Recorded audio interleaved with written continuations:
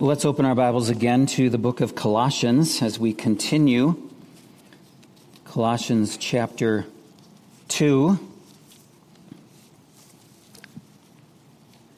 Follow with me as I read verses 6 through 10. Therefore, as you received Christ Jesus the Lord, so walk in him, rooted and built up in him, and established in the faith, just as you were taught, abounding in thanksgiving. See to it that no one takes you captive by philosophy and empty deceit, according to human tradition, according to the elemental spirits of the world, and not according to Christ. For in him the whole fullness of deity dwells bodily, and you have been filled in him, who is the head of all rule and authority. It is that last phrase in verse 10 that gives us our theme for this morning. Christ is the head of all rule and authority. Jesus is king over all. Well, another Christmas is now gone. However, lest we quickly forget the significance of the first coming of Jesus Christ, I want to keep today's scripture tied to the incarnation of the Son of God, which is what the apostle is doing in this context as well. But from verse 10, we again see that Jesus, the Son of God, possesses all divine authority. He is king over all, which of course includes every person, saved and unsaved. As it was at the coming of Christ, so it remains true today that not all who hear him are willing to bow their knee before him. According to Scripture, the Magi, or the wise men from the east, when they arrived, they worshipped the king. When exactly this visit took place, we don't know. We know that it took place sometime after the shepherds, because instead of finding the Son of God in a stable, the Gospel of Matthew tells us that the wise men found Mary and Jesus in a house.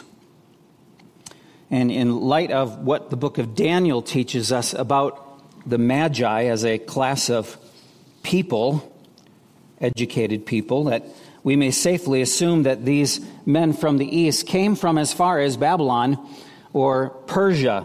So their journey would have been 700 to 1,000 miles long. It was a long journey. Anyway, the exact time of their arrival is not really as important as their response to the child Jesus. The second chapter of Matthew reads this way: And going into the house, they saw the child with Mary, his mother, and they fell down and worshipped him. Then opening their treasures, they offered him gifts, gold and frankincense and myrrh. And being warned in a dream not to return to Herod, they departed to their own country by another way. They did this because God had warned them that Herod was intending to kill the Messiah. And so God sent the wise men a different direction, rather than back to Herod to disclose the location of this new king that Herod already totally despised in his heart. And so herein lies a great contrast between King Herod and the Magi. One claimed to want to worship the king, but inwardly had no desire to bow to his authority, while the Magi did the opposite. They saw themselves as humble subjects of the king, and they worshipped him. In his book, Child in a Manger, Sinclair Ferguson wraps up the book by drawing this contrast between King Herod and the wise men who came from the east. We might wonder why they went to Jerusalem first. Well, it makes sense if you're going to look for a king that you'd go to the capital city. Ferguson writes, the title, King of the Jews, that almost cost Jesus his life at birth, in the end did cost him his life. But why this fear of Jesus? Had Herod responded in faith as these wise men had done, or as the shepherds did, or as Mary and Joseph did, would he have been any less a king because he loved and trusted the Savior? No. At the end of the day, the real kingdom that Herod most feared losing was the kingdom in his own heart. It is the same for us all until Christ masters us. People love to hear the Christmas music, even to sing the familiar Christmas carols. But often hearts seem to go cold when they hear about the true meaning of Christmas, that Christ Jesus came into the world to save sinners. The tragic response then, whether verbalized or not, is, let us sing the familiar songs whose tunes we know and love, but do not talk to us about being saved from our sins.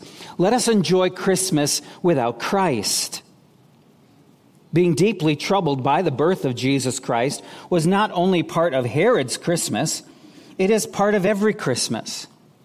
The light shines, but the clearer it shines, the greater the efforts of the darkness to resist it. Not only was Herod deeply troubled by the birth of Christ, but his response to the Magi was deceptive and hypocritical. Ferguson goes on to say, the first Christmas exposed Herod as a hypocrite. Hypocrite is an interesting word, usually associated with religion. The root of the word lies in ancient theater. The Greek word was used of an interpreter or an actor. In antiquity, rather than going into the makeup room, actors wore masks. Here then was a perfect word picture to describe someone who pretended to be something he or she was not, or pretended not to be what he or she actually was. Jesus taught in the Sermon on the Mount that those who know they are loved and accepted by the Father no longer need to wear a mask. They have no need to pretend to God because they are conscious that He knows them already and He loves them. They have no need to pretend to others because they are secure in their relationship to their Heavenly Father. What significance does the opinion of another human have in comparison? But if we lack this, there will always be times when we need to wear a mask, just like Herod. And then Sinclair concludes with this. There is a principle illustrated here. When presented with the message of Christ, the King, we must either yield or begin to find ways of defending ourselves against his perceived threats to our lives. Deceit may be the result. It comes in various guises. We pretend to be something we are not, secure when we are insecure, claiming not to believe what we know deep down to be true, pretending to be religious or even Christian, when in our hearts we resist the Savior. This is a really fitting comparison for us to think about this morning, not only because it's a week after Christmas, but because of the key lesson we're learning from verse 10. And if you've been worshiping with us for a little bit, then you know that this is a recurring theme in the book of Colossians. Paul established the preeminence of King Jesus in chapter 1, and then in verse 6 of chapter 2, which we already read, he shows how this truth applies to the believer. Therefore, as you received Christ Jesus the Lord, so walk in him. The apostle could not have been clearer. He is saying that those who come to Jesus in saving faith come to him with a certain humility of heart, a posture of submission to him and to his lordship. This does not mean that when we come to Jesus for salvation that we are aware of all of the ramifications of his lordship in our lives. Obviously, we are growing in that. But it does seem consistent with all that the New Testament teaches us, that when a person comes to Jesus for salvation, there is a certain posture of humility of heart that doesn't just say, Jesus, I want you as my Savior, but take a hike if you want to be my Lord. There is a heart posture of the one who is being moved by the Holy Spirit of God to come to repentant faith in Jesus. So to correct a common misunderstanding, we do not make Jesus Lord. He is Lord, whether you recognize it or not. Whether you bow to him or not, he is Lord. We don't make him Lord. But what should be happening in our lives as believers is that progressively, more and more, we are learning to walk in submission to that lordship that already belongs to him. The Bible is consistent in its teaching that those who are born again by the Spirit and the Word become, over time, increasingly submissive to their new king. Another way of saying it is this: you cannot have the kingdom without having the king. And yet there are too many professing Christians today who demonstrate that that is exactly what they want, to be in the kingdom with all of the benefits of the kingdom, but without the rule of the king. And so Paul's repeated admonition to the Colossian church is to what? Grow in submission to Christ Jesus the Lord. And that ought to be a chief aim of ours in the coming year. That we would be growing in an increasing level of submission to the Lord, who only has our best interest at heart. Now, if you look back at verse 10 of chapter 2, you can see the first part of the verse, what we focused on last week, that the indwelling Spirit of God has filled every true believer, and therefore by our union with Christ, we are, in the language of Paul, we have been filled in him.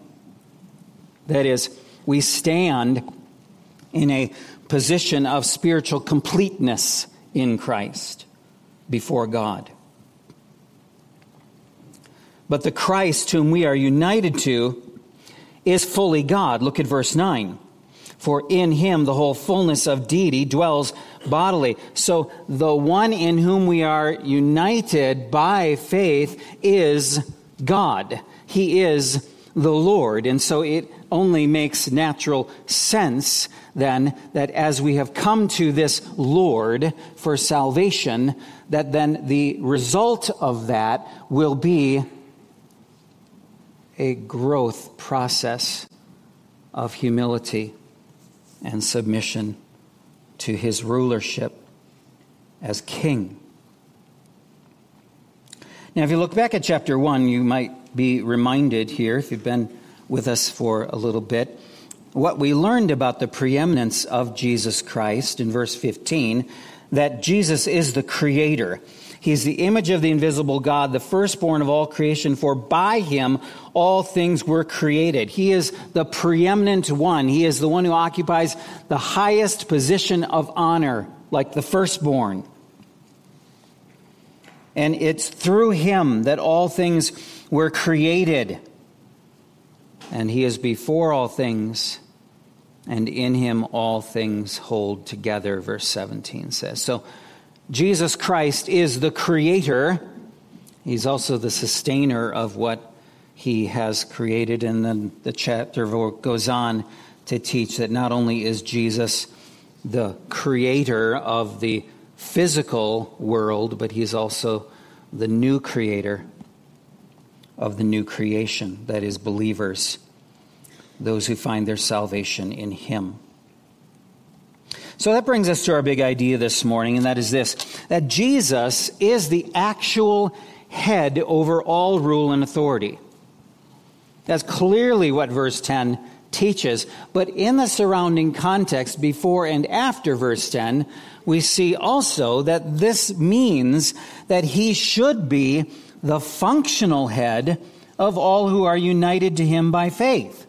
Jesus is the actual head over all rule and authority. And because that is true, and because we have been united with him through faith, he should be the functional head of our lives. Again, verses 6 and 7 are pretty clear. We are to walk in this one whom we received, who is the Lord. And this means being rooted and built up in him, established in the faith, just as you were taught. In other words, there's a link to his word. And to have hearts that are filled with thanksgiving.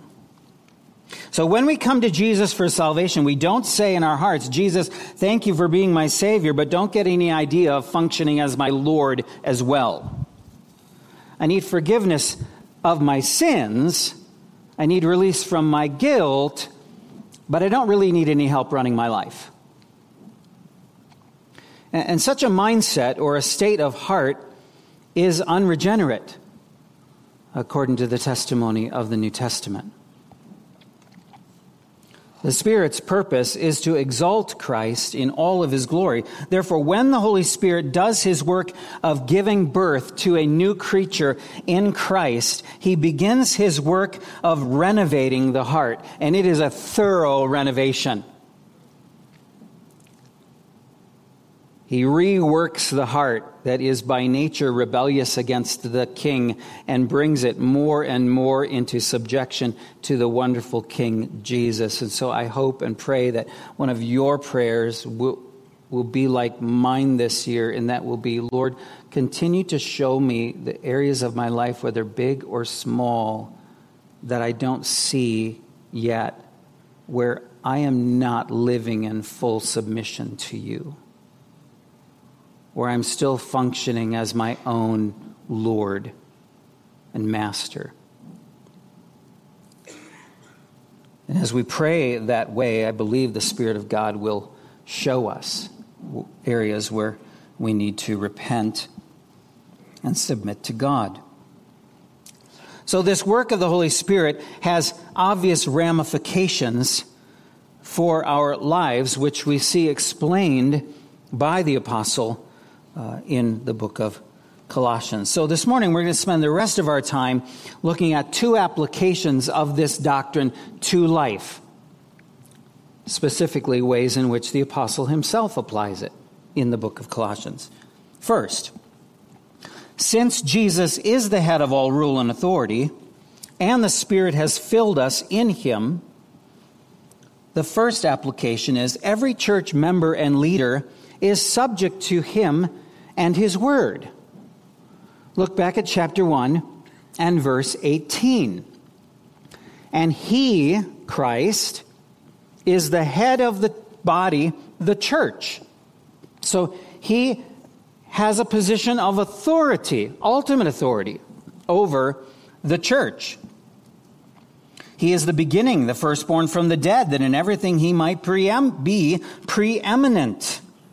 So Jesus Christ, as creator, is preeminent. As redeemer of believers, he is preeminent. Evidence of this is his very resurrection from the dead.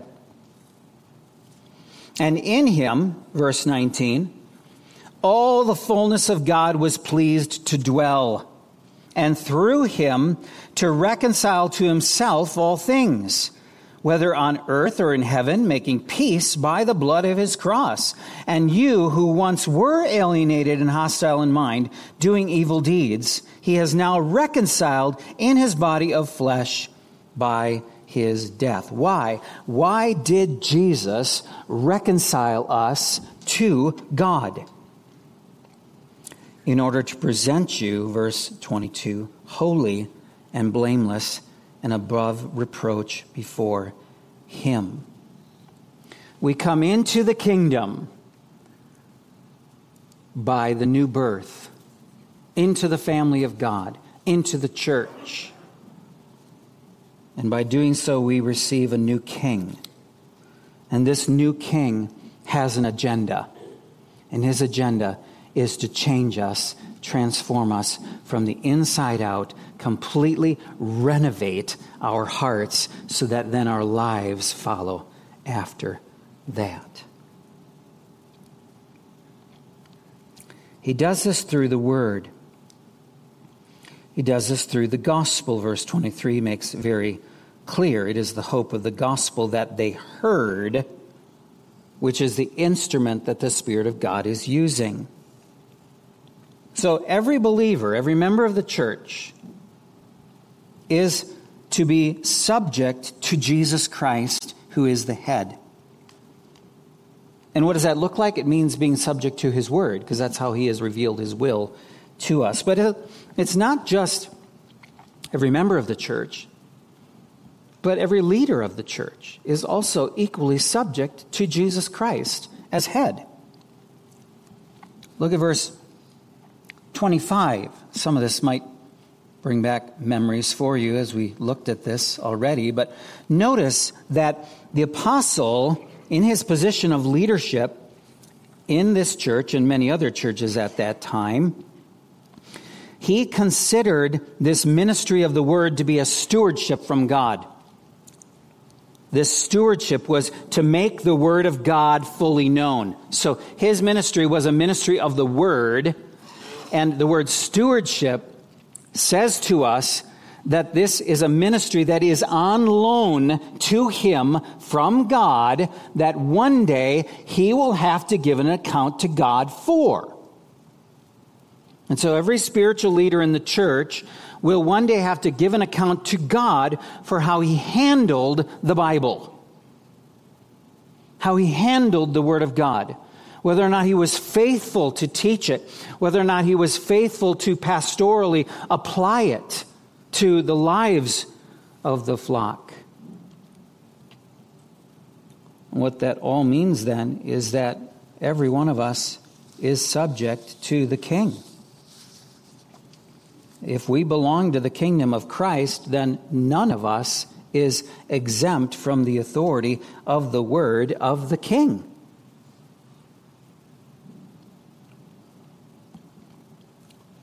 So that's our first application. If we are truly united to Christ the Lord, then we will subject our will to his will, which is revealed in Scripture.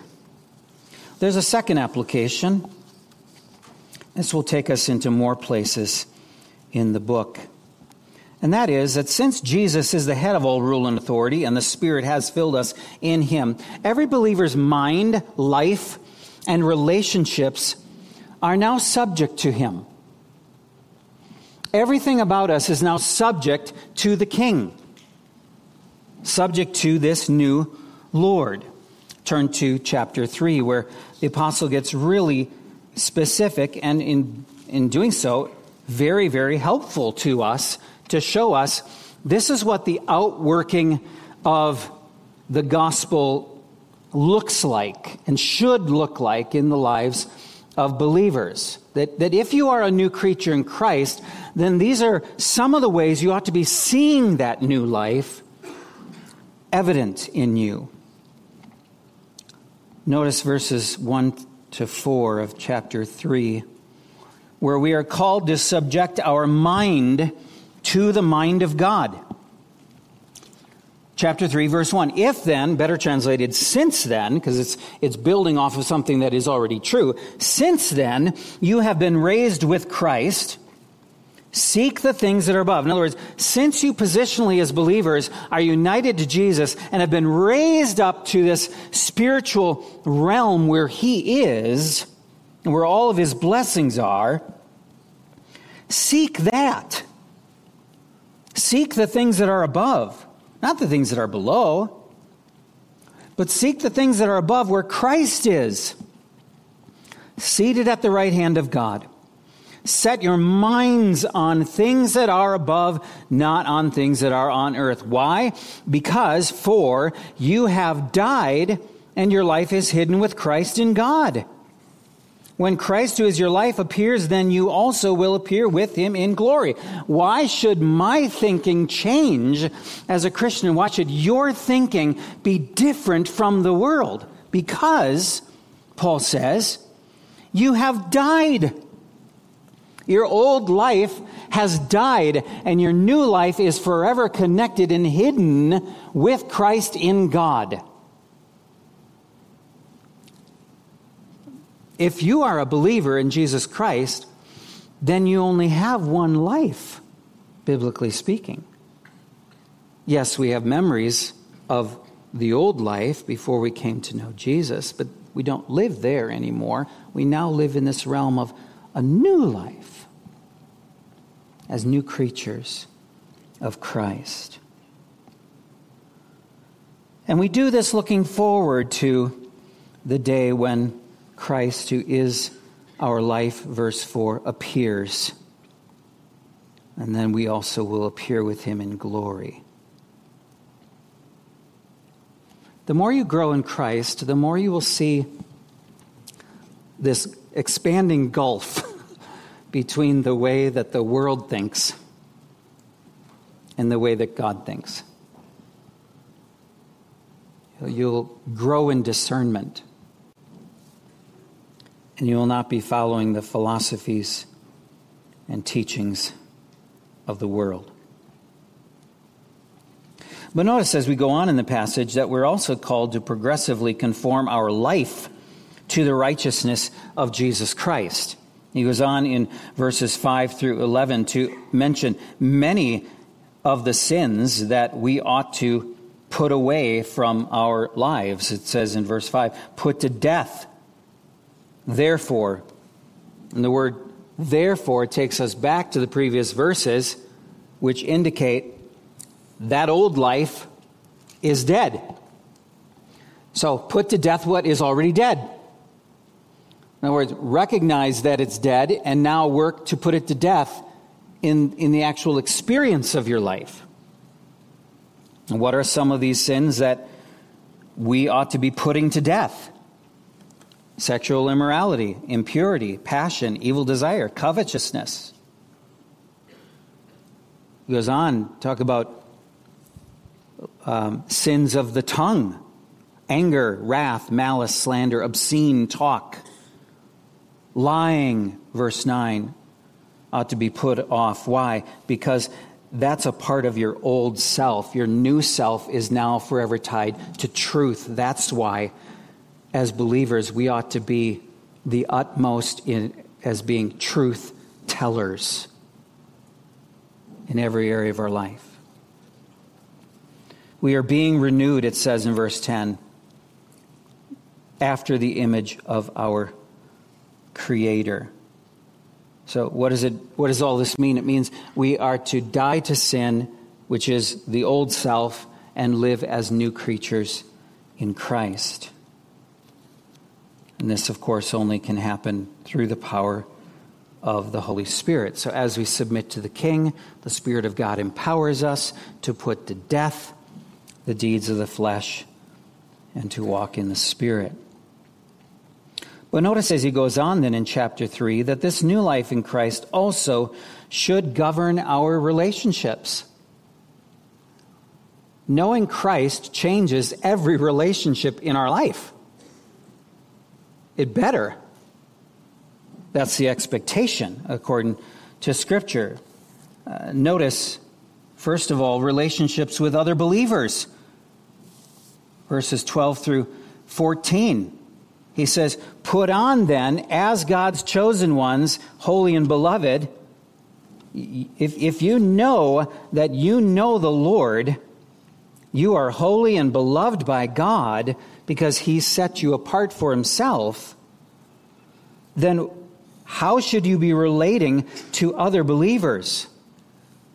With compassion, kindness, humility, meekness, patience, bearing with one another, not complaining against each other, but forgiving each other. Why? Because the Lord has forgiven you. The more you and I meditate on the depth of God's mercy toward us and how much He has been forgiven of us, the more we will wonder if we are ever justified in this life to hold grudges against anyone. If we have been forgiven, we will forgive. If we have been reconciled to God through Christ, we will be reconcilers. That's the whole point. Put off all that stuff and put on forgiveness, put on love, he says. Let the peace of Christ rule your hearts by being in the Word of God. Goes on in verse 18, say that new life in Christ also should govern the marriage relationship. Wives, submit to your husbands as is fitting in the Lord. That is, in other words, that's according to God's design, and this is fitting when you know Christ. And husbands, love your wives and do not be harsh with them.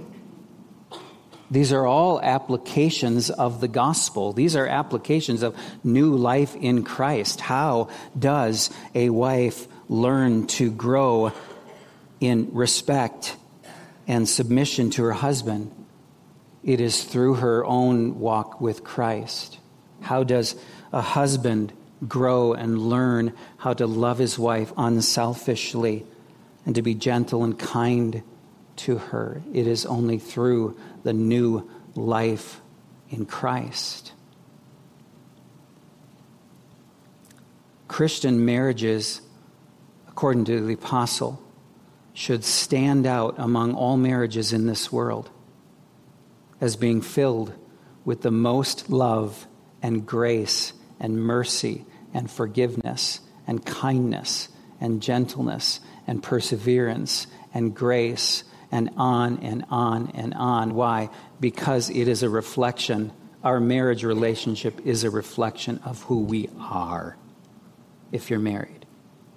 If you're not married, if that's not God's calling for your life, or if you're not married yet, understand that your relationship with the Lord is the most important relationship in your life because it will impact every horizontal relationship. Your vertical relationship with God is going to impact every single one of your horizontal relationships.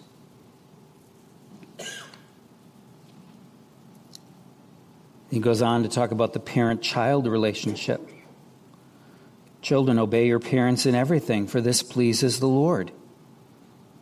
This was one of the first verses we taught to our children. Young children have it really easy in life. There's really only one command that they need to think about in their younger years, and that is to honor and to obey their parents. We then, as parents, fathers particularly in verse 21, are called to not take advantage of that and then to provoke our children to anger and discouragement, but to nurture them, and to love them with the love of Christ. Then he goes on to even talk about employer-employee relationships. I mean, maybe you're sitting there thinking, are you serious, Paul? And the Bible even says how I'm supposed to be a different kind of employee when I'm a Christian? Yeah, it does.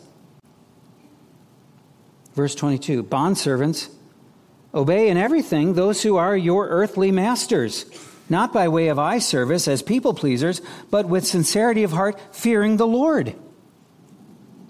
See, we are people who live under many different structures of authority.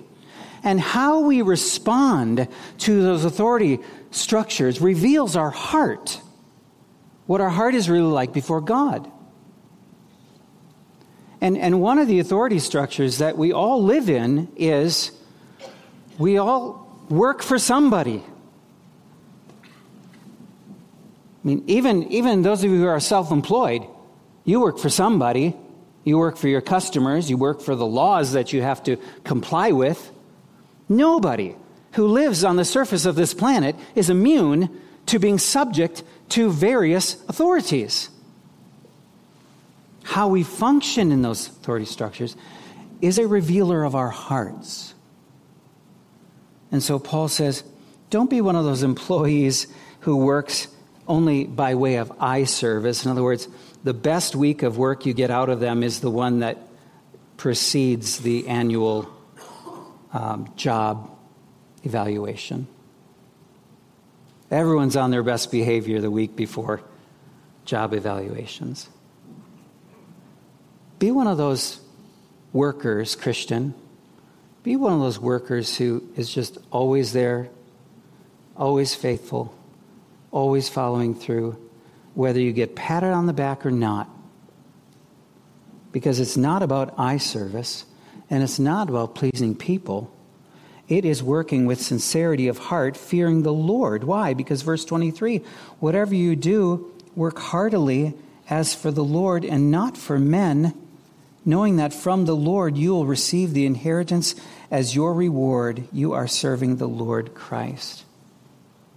One of the things I say to all of my children as they get into the work age, they typically start somewhere around age 14 getting their first job, is your calling right now for this phase of your life is to become the most faithful, hardworking employee wherever God puts you. Make that the pattern of your life. Don't be letting your mind run off to all the wonderful big world adventures that you want to do. That'll come if it's the Lord's will in His time. Right now, just work to become the best employee that your company has. Not because you're trying to win the Employee of the Month award, but because you know that there's a boss that you can't see. There's a Lord and a Master that you can't see that's always watching. And that's not to instill some kind of cowering fear in us. What that does is it frees us up to do our best to the glory of God, to work for Him. Young people, make that your goal. I get really concerned when I see high schoolers and college-age people making all these big, glorious plans for the rest of their life, and they have not yet established a work pattern of showing up on time and establishing those kinds of things, being the best faithful employee that their company has. So if that's the season of life you're in, young people, make that your preoccupation. Don't over-spiritualize things to say, well, yeah, but that's not really the Lord's work. It is the Lord's work. Everything we do is the Lord's work. So the whole point of me drawing you to these passages is to show you that our new life in Christ permeates every part of our lives. It's not a segregation. It's not well, this is my Christian life. This is my Sunday life. And this is my work week life. It's all permeates every part of our lives. Even, he goes on to say in chapter 4, even our relationships to unbelievers. Verse 5, walk in wisdom toward outsiders, making the best use of the time. How do you walk in wisdom toward unbelievers? Well, one application is verse 6. Let your speech always be gracious, seasoned with salt, so that you may know how you ought to answer each person. Walk in wisdom toward unbelievers. don't be one of these Christian jerks who just really gets high on offending people and then telling yourself and others that you are some kind of a martyr. When you're not, you're just a jerk. Let's just be real. Let's be kind and gracious. Let's be overflowing with thanksgiving. Let's honor and respect people who are made in the image of God. Even if they're not yet believers in Christ, let us love them with the love of Christ, and let our speech toward them be gracious, seasoned with salt, so that we may know how to answer each person. And I'm growing in that, and I trust that you're growing in that too. Every day it's, Lord, help me to be wise today. Help me to use my speech in a wise way rather than a foolish way. So there can be no argument based upon this scripture that Jesus is the King over all. And if you know him, then you are called to a new life of subjection to his kingly authority. And this alone is the way to live out the fullness of your life in Christ. So today, as we turn the page from one year to the next, let us choose to remember that Christ is the King. Let's remember who he is, and let's remember who we are in him. That Jesus is the King, and we are connected to him through repentant faith in him as both Savior and Lord, and therefore we are subjects to the King.